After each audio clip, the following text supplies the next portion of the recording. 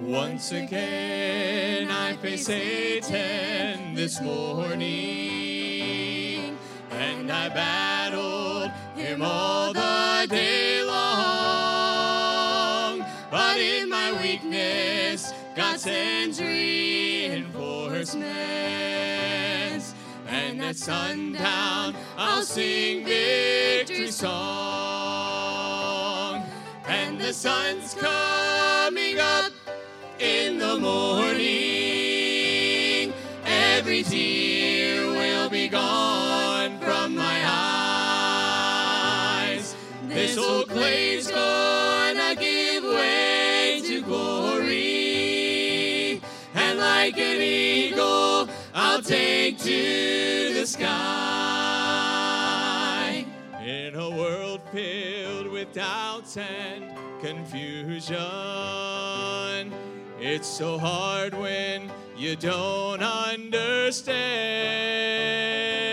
But I'm standing on a solid foundation, and I hold to an unchanging hand. And the sun's coming up in the morning, every tear will be gone from my eyes. This old clay's gonna give way to glory, and like an eagle I'll take to the sky. And the sun's coming up in the morning, every tear will be gone from my eyes. This old clay's gonna give way to glory, and like an eagle I'll take to the sky.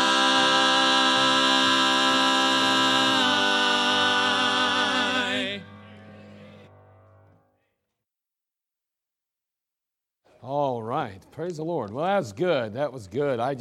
If the young lady was a little loud, it's because her dad's the sound man. You know, you just can't, parents, they are, I'm teasing. I was just, whatever. Okay, so anyway, we're glad you're here today. I did. I really shouldn't, but I'm going to share. Yeah, okay, I'm going to. Just for that, I'm going to share twice as many. No. Yeah, okay. When I was in the Army, I managed to lose my rifle. I had to pay $1,855 to cover the loss. I'm starting to understand why Navy captains always go down with a ship. Okay. A wife, she complains to her husband. She was like, just look at that couple down the road. How lovely they are. He keeps holding her hand, kissing her, holding the door for her. Why can't you do that? Why can't you do the same? Are you crazy? I barely know that woman.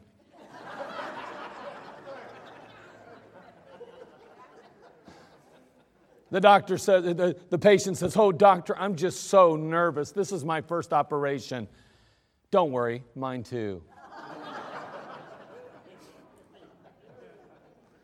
Okay, I'm going to tell you this one. I don't have it marked because some of you will get offended. Okay? But then some of you might not remember. Okay, I'm just going to do it, okay? I mean, this is not a politically correct pulpit. Doctor says to his patients, you have cancer and Alzheimer's. Well, at least I don't have cancer.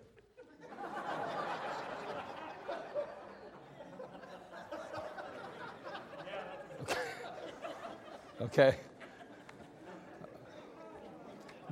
Johnny, he asked his father, he says, hey, where does the wind come from, Dad? Yeah, that's a good question. I don't know, son. Well, okay, Dad, well, why do dogs bark? I don't know. Okay, why is the earth round? I'm sorry, I don't know. Dad, does it bother you that I ask so many questions? No, son. Please ask, otherwise you're never going to learn a thing.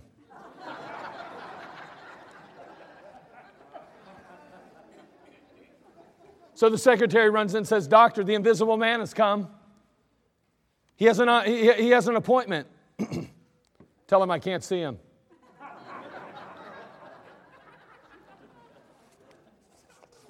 I'm going to end with that one. Okay, so anyway, here we go. Jeremiah chapter 32. Jeremiah chapter 32 today, beginning verse 26. This message didn't quite go the direction I thought it would, but I think there'll be a couple decent thoughts. I think something we can learn today from the Word of God. The situation, the circumstance that Jeremiah finds himself in is very unique. And yet, on the other hand, it's quite normal, and it does happen to you and I in a sense, not the specifics, but the principle or the rule. Look at Jeremiah 32, beginning in verse 26. We'll go ahead and read beginning there. We're going to read through the chapter, okay? So I'm going to move quickly, so follow fast. Here it is. Then came the word of the Lord unto Jeremiah, saying, Behold, I am the Lord, the God of all flesh. Is there anything too hard for me? Therefore thus saith the Lord, Behold, I will give this city into the hand of the Chaldeans, and into the hand of Nebuchadnezzar, king of Babylon, and he shall take it. And the Chaldeans that fight against this city shall come and set fire on this city, and burn it with the houses upon whose roofs they have offered incense unto Baal, and poured out drink offerings unto the other gods, to provoke me to anger. For the children of Israel and the children of Judah have only done evil before me from their youth. For the children of Israel have only provoked me to anger with the work of their hands, saith the Lord. For this city hath been to me as a provocation of mine anger and of my fury from the day that they built it, even unto this day, that I should remove it from before my face, because of all the evil of the children of Israel and of the children of Judah, which they have done to provoke me to anger. They, their kings, their princes, their priests, and their prophets, and the men of Judah, and the inhabitants of Jerusalem. And they have turned unto me the back, and not the face. Though I taught them, rising up early and teaching them, yet they have not hearkened to receive instruction. But they set their abominations in the house, which is called by my name, to defile it. And they built the high places of Baal, which are in the valley of the son of Hinnom, to cause their sons and their daughters to pass through the fire unto Molech, which I commanded them not. Neither came it unto my mind that they should do this abomination to cause Judah to sin.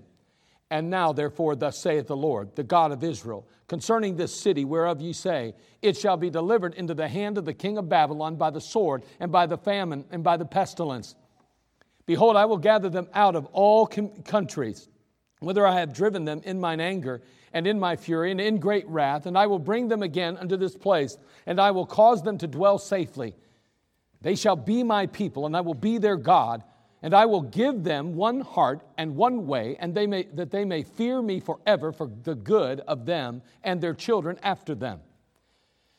I will make an everlasting covenant with them, that I will not turn away from them to do them good, but I will put my fear in their hearts, and they shall not depart from me. Yea, I will rejoice over them to do them good, and I will plant them in this land assuredly with my whole heart and with my whole soul. For thus saith the Lord likewise, as I have brought all this great evil upon this people, so will I bring upon them all the good that I have promised them.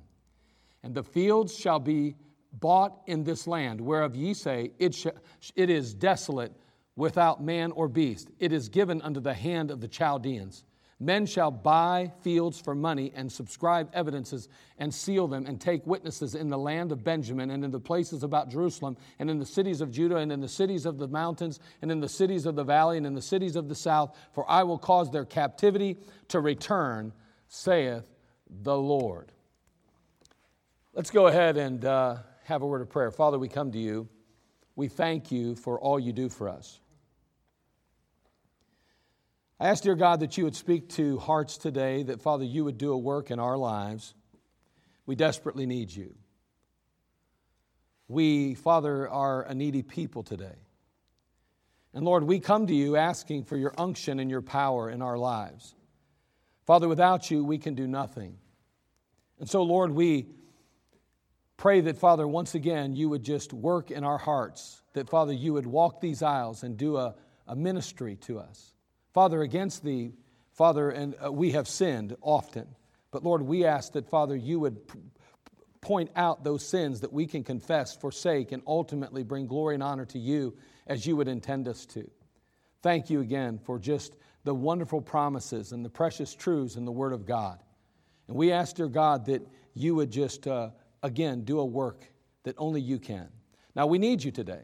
We're praying for your unction and your power. Fill me with your Holy Spirit, and Lord, may you be glorified in everything that's said and done. We will thank you. We'll praise you for it. And Father, we will give to you the glory and the honor for all things. For it's in Jesus' name we pray. Amen. The book of Jeremiah, of course, is an amazing book, and he is a prophet of prophets. Zedekiah was king in Jerusalem. And in 1 year, 586 BC, the Chaldeans would conquer the land and place Judah into captivity. God had Jeremiah prophesy the attack and the takeover that would take place as a result. And as a result of him sharing that truth and telling the leadership, he was cast into prison. He wasn't a very popular figure. He wasn't preaching a very positive message. Rather, it was a very negative message about judgment. In Jeremiah 38:17, the Bible says, "Then said Jeremiah unto Zedekiah, Thus saith the Lord, the God of hosts, the God of Israel, If thou wilt assuredly go forth unto the king of Babylon's princes, then thy soul shall live, and this city shall not be burned with fire, and thou shalt live, and thine house. But if thou wilt not go forth to the king of Babylon's princes, then shall this city be given unto the hand of the Chaldeans, and they shall burn it with fire, and thou shalt not escape out of their hand." I mean, this message was not a positive message. This message said, you surrender yourselves to the opposing force. You yield yourself to their requests. You do what they tell you. If you do that, then you will be saved. If not, you and your city will be destroyed. It's easy to understand how the king and the leaders of Judah would struggle with that message. I mean, I can only imagine being a leader over a nation and a man or a prophet is telling you, or a preacher's telling you to go ahead and surrender to the enemy. That's not going to go well, at least, or at least it wouldn't seem. I mean, they would cease to hold power. They would lose their family fortunes. Their children would be denied the right to rule, and their lives of comfort and luxury would be lost. But as uncomfortable as that message was, it was still God's message. And it would do no good to deny it. You could say all day, well, it's just not going to happen. We're not going to let that happen. But if God said it's going to happen, you mark it down. It's going to. So the Chaldeans they're sitting outside the city. They're preparing to invade. While Jeremiah finds himself bound in the court of the prison. Outside of a supernatural intervention, outside of God simply like Red Sea type story, just parting the sea, if you will, doing something supernatural, as he is quite capable of doing, mind you. The fact is, nothing is going to change. There's no way they're going to thwart the attack. There's no way they're going to avoid a takeover, except God do something miraculous. In the meantime, landowners and real estate developers were very anxious to unload their land, to get rid of their portfolios in light of the takeover. In the midst of all of that, Jeremiah is being told to buy land. God goes on to tell Jeremiah that his cousin Hananiah was coming with an offer to sell property to their hometown of Anathoth. If Hananiah had just showed up one day and went on into the prison and said, by the way, Jeremiah, want to sell you a piece of property over there in Anathoth. You know, you're capable of buying it, and because you're part of the family, it'll stay in the family, but I want to sell you the property. Jeremiah would have been like, you're out of your mind. You say, why would he have said that? Well, at the present, remember, the field was in the hands of the Babylonians. Anathoth was already occupied by these invaders. Jeremiah was presently in prison, and the future of the nation was bleak, to say the least. 3 strikes and you're out, right? You're out of your mind. I would never buy that property. But that wasn't the case with God. The situation was bleak, no doubt. A certain takeover, it was going to happen. Still, Jeremiah had a choice to make. Would he obey God and purchase the land that for 70 years, mind you, would be occupied and ruled by the Chaldeans? Would he obey God or wouldn't he obey God? But wait, think about it. 70 years? Wait, how old is Jeremiah now? I mean, Jeremiah could buy the field, and the truth is that he's probably not going to possibly live another 70 years.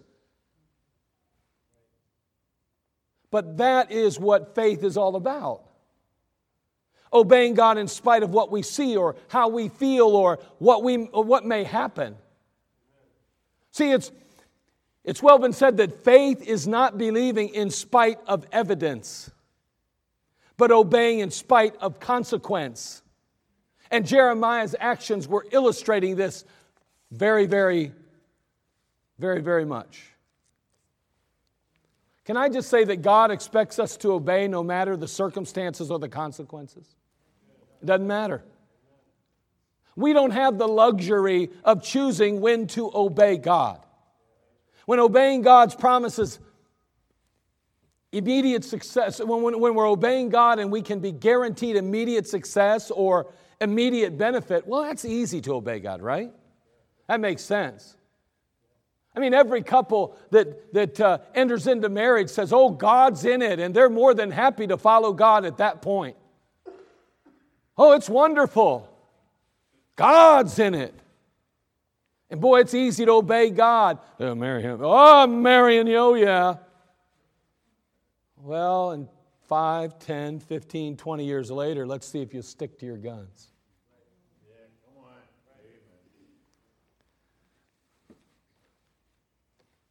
Oh, it's easy to obey when success or benefit are on the horizon or the immediate. But when the outlook is bleak and it doesn't seem to hold any hope of return in our lifetime, obedience can be extremely difficult. I mean, when you can't see the pot of gold at the end of the rainbow, it's hard to obey God sometimes. Not only does God expect us to obey no matter the circumstance or consequences, God expects obedience, but He understands questions. Jeremiah would go on to ask some questions along the way. I mean, they're preparing, this enemy is going to take over. God has made it clear. They're coming and they're going to destroy. And then he also, at one point, we'll talk about this a little more, he's going to once again restore them. But for the meantime, it doesn't look good at all. It's very bleak, if you will. Jeremiah is like, wait a second, you want me to buy a piece of property. You want me to invest my finances into a piece of property that's going to be occupied by the Chaldeans. And why? Good question, right? Oh, God expects obedience, but He understands questions. Jeremiah is obedient. He has proved himself to be obedient through the years. But now we find him asking questions. Why, God? Why? What is the purpose? What's taking place? Why do you want me to do this? We're being invaded, our land overtaken, our future's grim. He struggles to understand the order to buy this land in light of the present situation. Have you ever been there with God? Where you know God's telling you to do something, or you can read it right in Scripture, or you've been given some insight as you read through your daily devotion, and you know God wants you to go a certain direction, but you're thinking, this is crazy. In light of the circumstances, in light of what's taking place in my life, God, what's going on? Why would you want me to do that now? It makes no sense to me. Do you know that God's not upset when you ask those questions?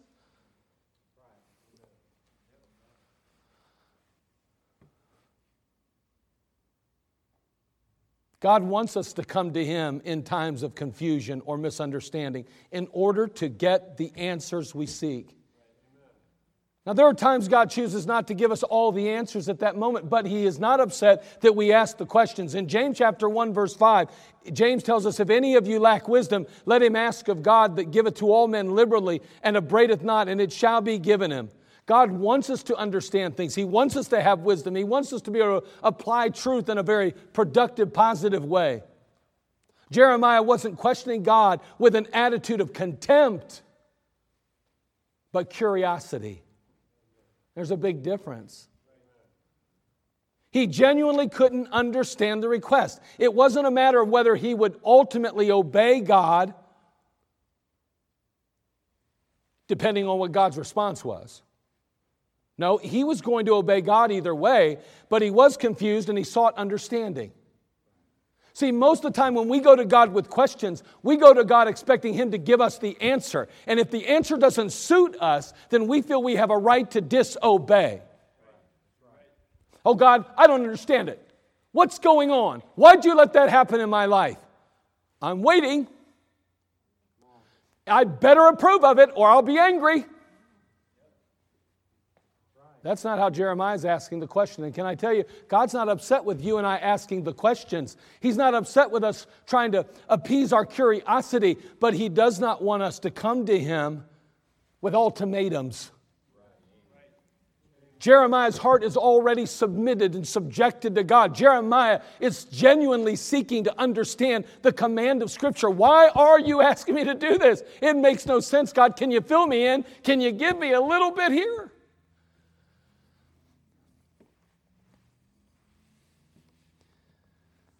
And in Jeremiah chapter 32, verse 15, a little prior to our reading,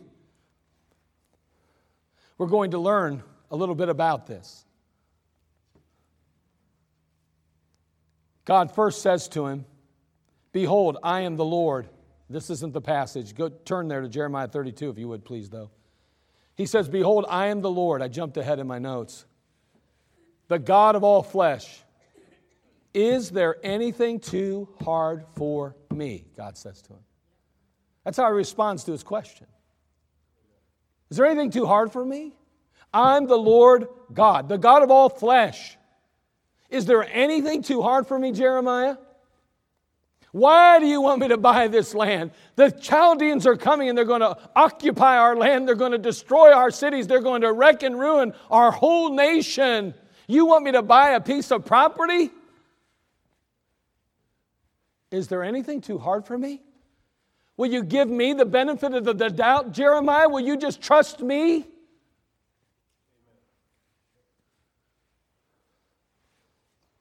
So he begins to remind Jeremiah that there's nothing too hard for him. And then he goes on to inform Jeremiah that one day houses, fields, and vineyards will be possessed by the people of God. There's Jeremiah 32:15 now.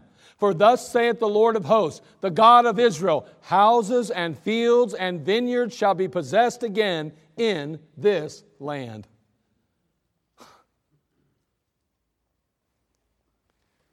He'd already told him, he said, listen, there's coming a day, these Chaldeans are coming, and they are going to occupy and destroy you. If you don't submit to them, if your leadership does not surrender to them, then it's going to be over. But rest assured that it doesn't end there. As grim as it may appear and as bad as it may look, Jeremiah, I want you to know that there's a day coming when houses will be built again and land will be purchased and things will get back. It'll be all right down the road. But it's going to be rough sailing for a while because of the rebellion and disobedience of my people. God would later describe how He would go about this seemingly impossible task of restoring Israel again. Because, see, they're in a bad predicament. They had sinned against God. They had offered up their children to idols, the Bible says. They had gone so far as to bow down and literally worship, allowing their children to be sacrificed. And God said, enough's enough. Punishment must take place. But the degree of punishment is determined based upon your pride, your arrogance, or your submission. If you will yield to me and do what I tell you by giving yourselves to the Chaldeans, by saying, have your way with us and we will obey you, then you will avoid a lot of hurt and heartache, and the punishment won't be so harsh. But if you don't, it's going to be bad. But no matter how bad it gets, Jeremiah, on the other side, I'm going to restore Israel. I will not forget my people.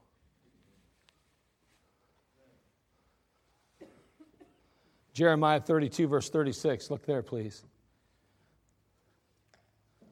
We saw it already. We read it just a little bit ago. And now therefore, thus saith the Lord, the God of Israel, concerning this city whereof ye say, look at verse 36, it shall be delivered into the hand of the king of Babylon by the sword, and by the famine, and by the pestilence. That don't sound very appealing, does it?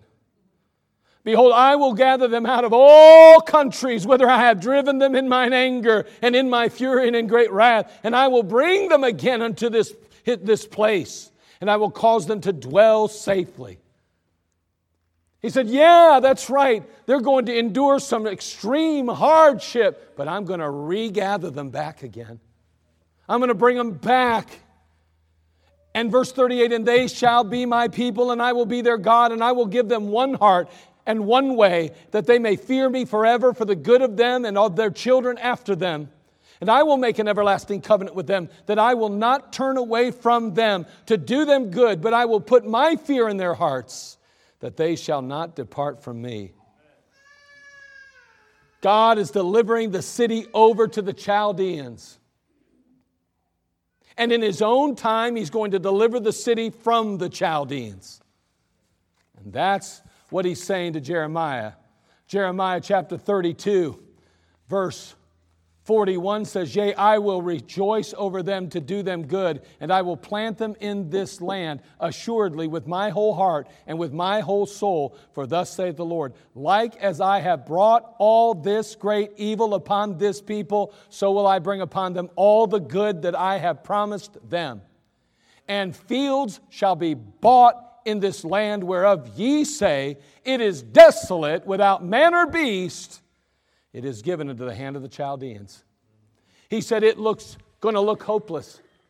But I want you to understand it's not going to be hopeless. He says, I am delivering Judah unto judgment. You know, that's not the God we talk about much, is it? You know, today, young people, look at me for a second. Look, you know, today, you're not being taught the way you ought to be taught when it comes to consequences. Okay, listen, most of you are not required to obey completely, without question. You're not taught that anymore. Matter of fact, you're taught, maybe even by your families and by leadership, to question all commands to make sure that it's in your best interest and someone's not taking advantage of you. But that's not how God operates. God says, you obey me. And if you don't do what I tell you, there are consequences for your actions. And you will pay the price for not obeying me. We talk about the fact that we are sinners way back in the garden because of the sin of Adam. And every man, boy, woman, and girl are born into sin and will live in sin and die in their sin. If we don't address that sin, there are consequences to pay. The Bible says there is condemnation. The Bible says that there is already a death sentence on us. We will be separated from God forever in a place called the lake of fire. We will endure the second death, according to Revelation 20, verse 14. Can I tell you today that there will be no excuses that He will accept that day? There'll be no way you'll talk your way out of that consequence. You will pay the price, and so will I, if we fail to obey God and do what He says one day. It's going to come crashing down on us. God demands obedience.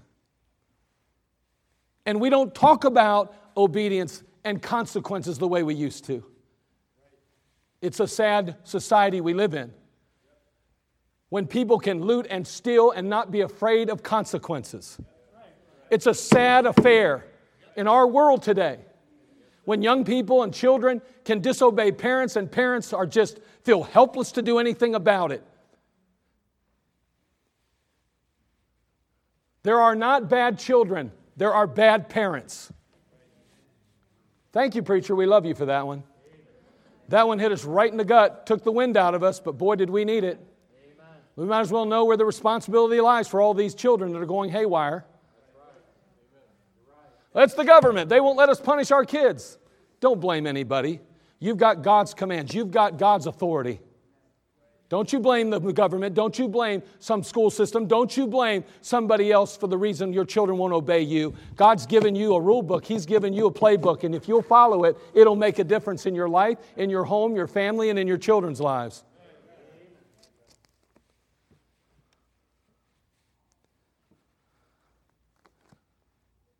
For the time being, he says, God is going to deliver them unto judgment. In the future, though, he's going to deliver them in mercy.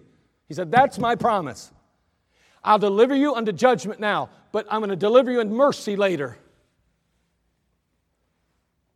And that promise was partially fulfilled in 536 BC when Nehemiah led a group of Jews back to Jerusalem in order to rebuild the walls and restore the temple worship. But the complete fulfillment of that prophecy will finally be fulfilled in its entirety in the day when Christ himself returns to this earth and establishes Israel at his coming. So Jeremiah is told to purchase land prior to the invasion. Why? In order to testify of the fact that God will redeem his people one day and return them to their land. I'm the prophet Jeremiah, and God has instructed me to buy this property. And I want you to know that if I didn't believe what God was telling me, I would never buy a piece of property that's going to be occupied by the Chaldeans. But I know my God, and he's been faithful to me through all these years. He has told me now to buy this piece of property. I'm going to buy the property because God wants me to know that one day I'm going to cash in big time. Because that property is going to be returned back into the hands of the Jewish people again. I wonder what that land would be worth today.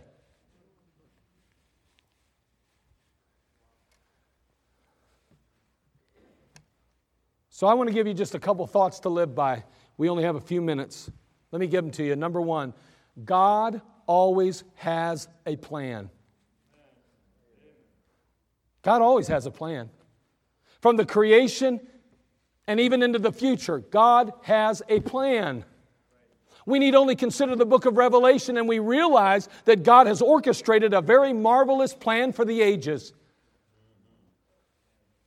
He has a plan for the universe.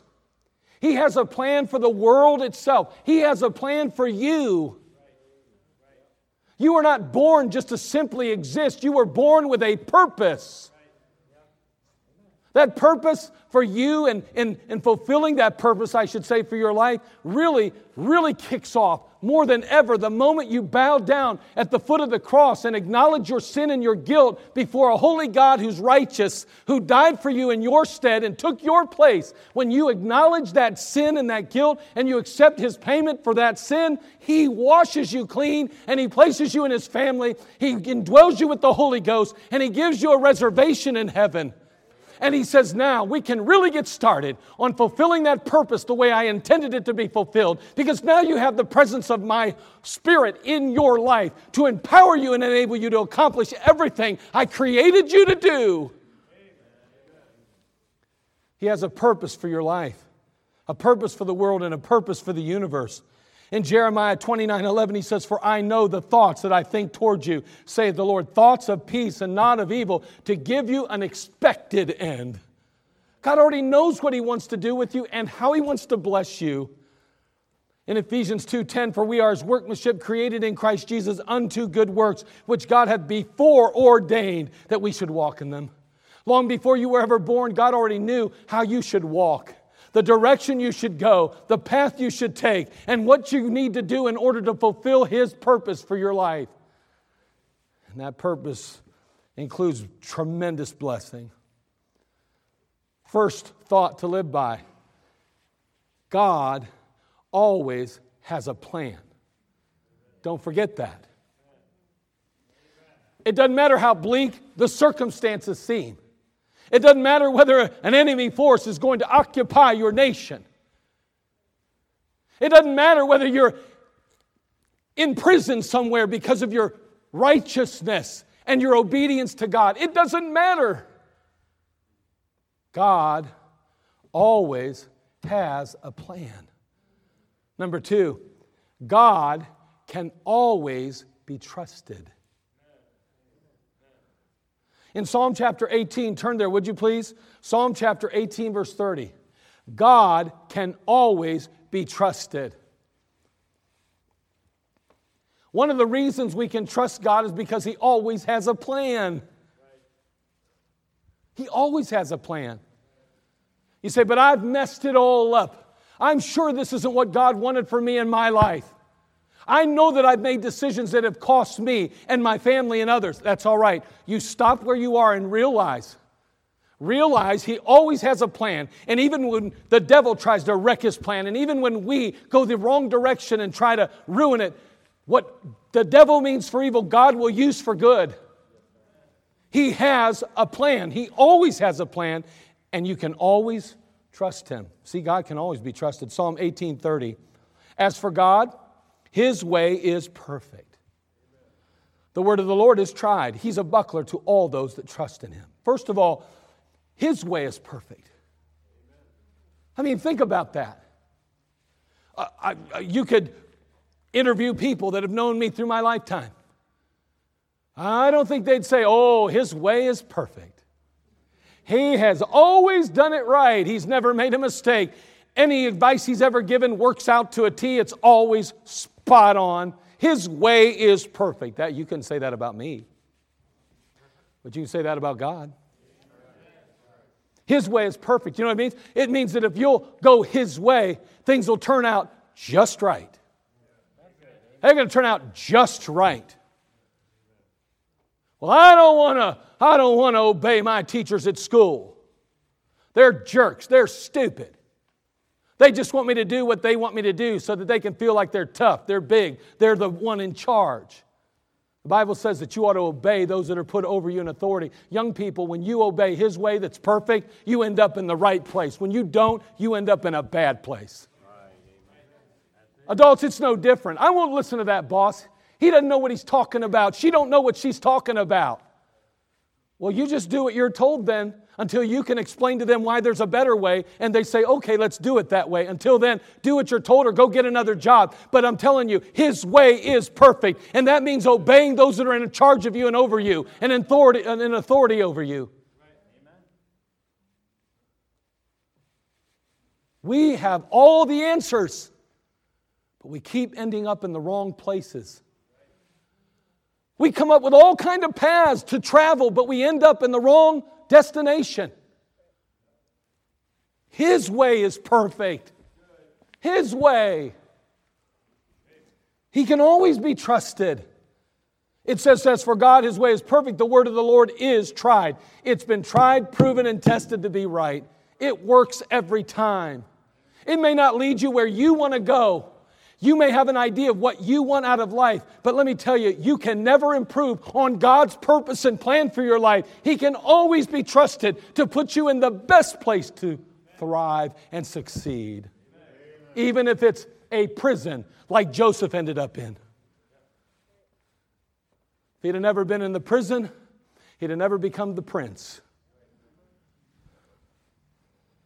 Psalm 100, it goes on. He's a buckler to all those that trust in Him. You know what that buckler was? That buckler was a shield. And that shield was worn on the left arm. That shield was about 4 feet long. It was made out of wood most of the time, and then they would cover it with some kind of metal usually. And when those arrows and those spears would come, they'd block them and protect themselves with that buckler. The Bible says, as for God, His way is perfect. The word of the Lord is tried. He is a buckler to all those that trust in Him. You never go wrong trusting in God. It's always the safest place to be. He says in Psalm 118, 8 and 9, he says, it's better to trust in the Lord than to put confidence in man. It's better to trust in the Lord than to put confidence in princes. There's 185,000 Assyrians that were camped outside of Jerusalem, cutting off every supply possible. Starvation was a slow death for the people of God in Hezekiah's day. Everybody, people of all ages, genders, were dying in the city. Children and adults alike, women and children, women and men alike, because of starvation. This 185,000-man army had cut off all supplies. Nothing was getting into the city. It was a slow death. And there the king of Assyria sent his men to mock and make fun of the people and the God of Israel and said, don't listen to that stupid king of yours. He's going to tell you that your God will deliver you out of my hand, but there's not been any nation that's been delivered out of my hand. Don't you believe him? Don't you believe King Hezekiah? They said, neither let Hezekiah make you trust in the Lord, saying, the Lord will surely deliver us, and this city shall not be delivered unto the hand of the king of Assyria. You are dying in the streets, people. You have nothing to eat. It won't be long now, unless you just surrender to us. You will all perish. But in a miraculous way, God destroyed the army and delivered the city in one night. Not one Israelite went and fought the battle. Not one of them. God fought the battle for them. And 185,000 Assyrians died.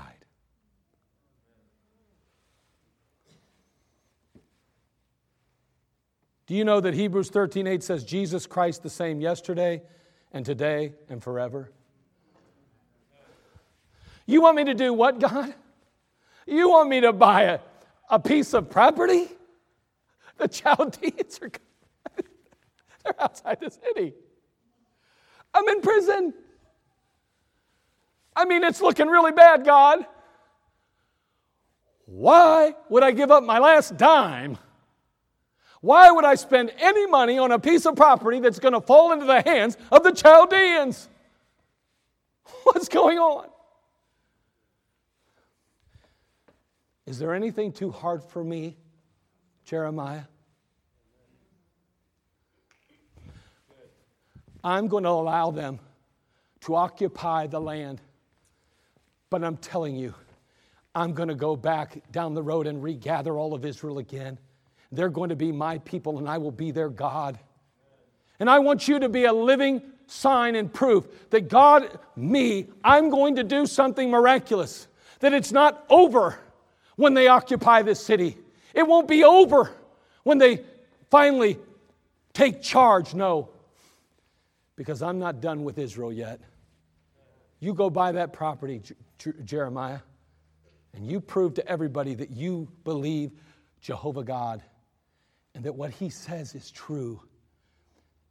That you can always trust me. And finally, thoughts to live by. Not only God always has a plan, not only God can always be trusted, but finally, no matter how bleak the situation may seem, obedience is always the best way. Turn to James chapter 1, verse 22 as we close. Start closing this down. James 1:22. No matter how bleak the situation may seem, and it was bleak, obedience is always the best way. But be ye doers of the word, James 1:22. But be ye doers of the word and not hearers only, deceiving your own selves. For if any be a hearer of the word and not a doer, he is like unto a man beholding his natural face in a glass. For he beholdeth himself and goeth his way, and straightway forgetteth what manner of man he was. But whoso looketh into the perfect law of liberty, it's talking about the word of God, God's word, and continueth therein, he being not a forgetful hearer, but a doer of the work. Watch it now. This man shall be blessed in his deed. You want the blessings of God in your life? I want the blessings of God in my life. You want the blessings of God in your life? Then don't be simply a hearer. Be a doer of the word. Obey God's word. It's always the best way. It always provides and brings forth blessing. Oh, the situation was bleak indeed. A certain takeover was in the cards, if you will. But still, Jeremiah had to make a choice. He had to choose. Would he obey God and purchase the land that for 70 years would be occupied and ruled by the Chaldeans? Would he obey God or not? And in the end of 7 years, who's going to remember anyway? Well, we're talking about it today.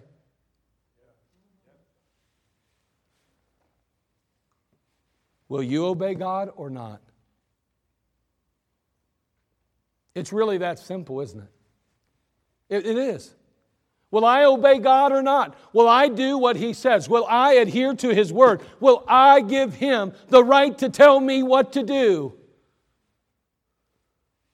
You know, God is a gentleman. He will not force you to obey Him. But when we fail to obey Him, we're the one that loses. Our families lose. God asked Jeremiah a question. He said, "Behold, I'm the Lord, the God of all flesh. Is there anything too hard for me?" Hey, you know what? How big you view God determines how you see the obstacles in your life. Listen to that. How big you view God determines how you see the obstacles in your life.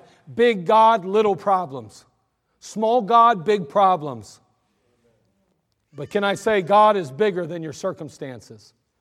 He's bigger than your circumstances. Will you obey or not? Joshua 24:15, and as if it seem evil unto you to serve the Lord, choose you this day whom ye will serve. Whether the gods which your fathers served that were on the other side of the flood, or the gods of the Amorites in whose land ye dwell. The devil's fighting us today, isn't he? There's some decisions that ought to be made in this crowd today, and I'm telling you, that's not by accident. That's a distraction to get you from thinking about what we just talked about. And that's a reality. Hey, that's why we spend a lot of money on nurseries. That's why we spend a lot of money on Sunday school classes and junior churches, because the devil will come in and try to distract us. Please, don't let that distract you. Understand where it's coming from, really. That's not just a baby crying. That's the devil trying to distract you from this message, because there are decisions that you and I need to make this morning in obedience. There are things that we are not obeying the Lord in, that He has put His finger on in your life and said, "You're not doing that yet, and I told you to do it." Don't let the devil distract you. Make the right decision. Here's what Joshua said as we close it out. He says, "Choose you this day whom you will serve." I'll make that choice later. I need time to make that decision. No, you don't. You need to make the choice, and you need to do it today.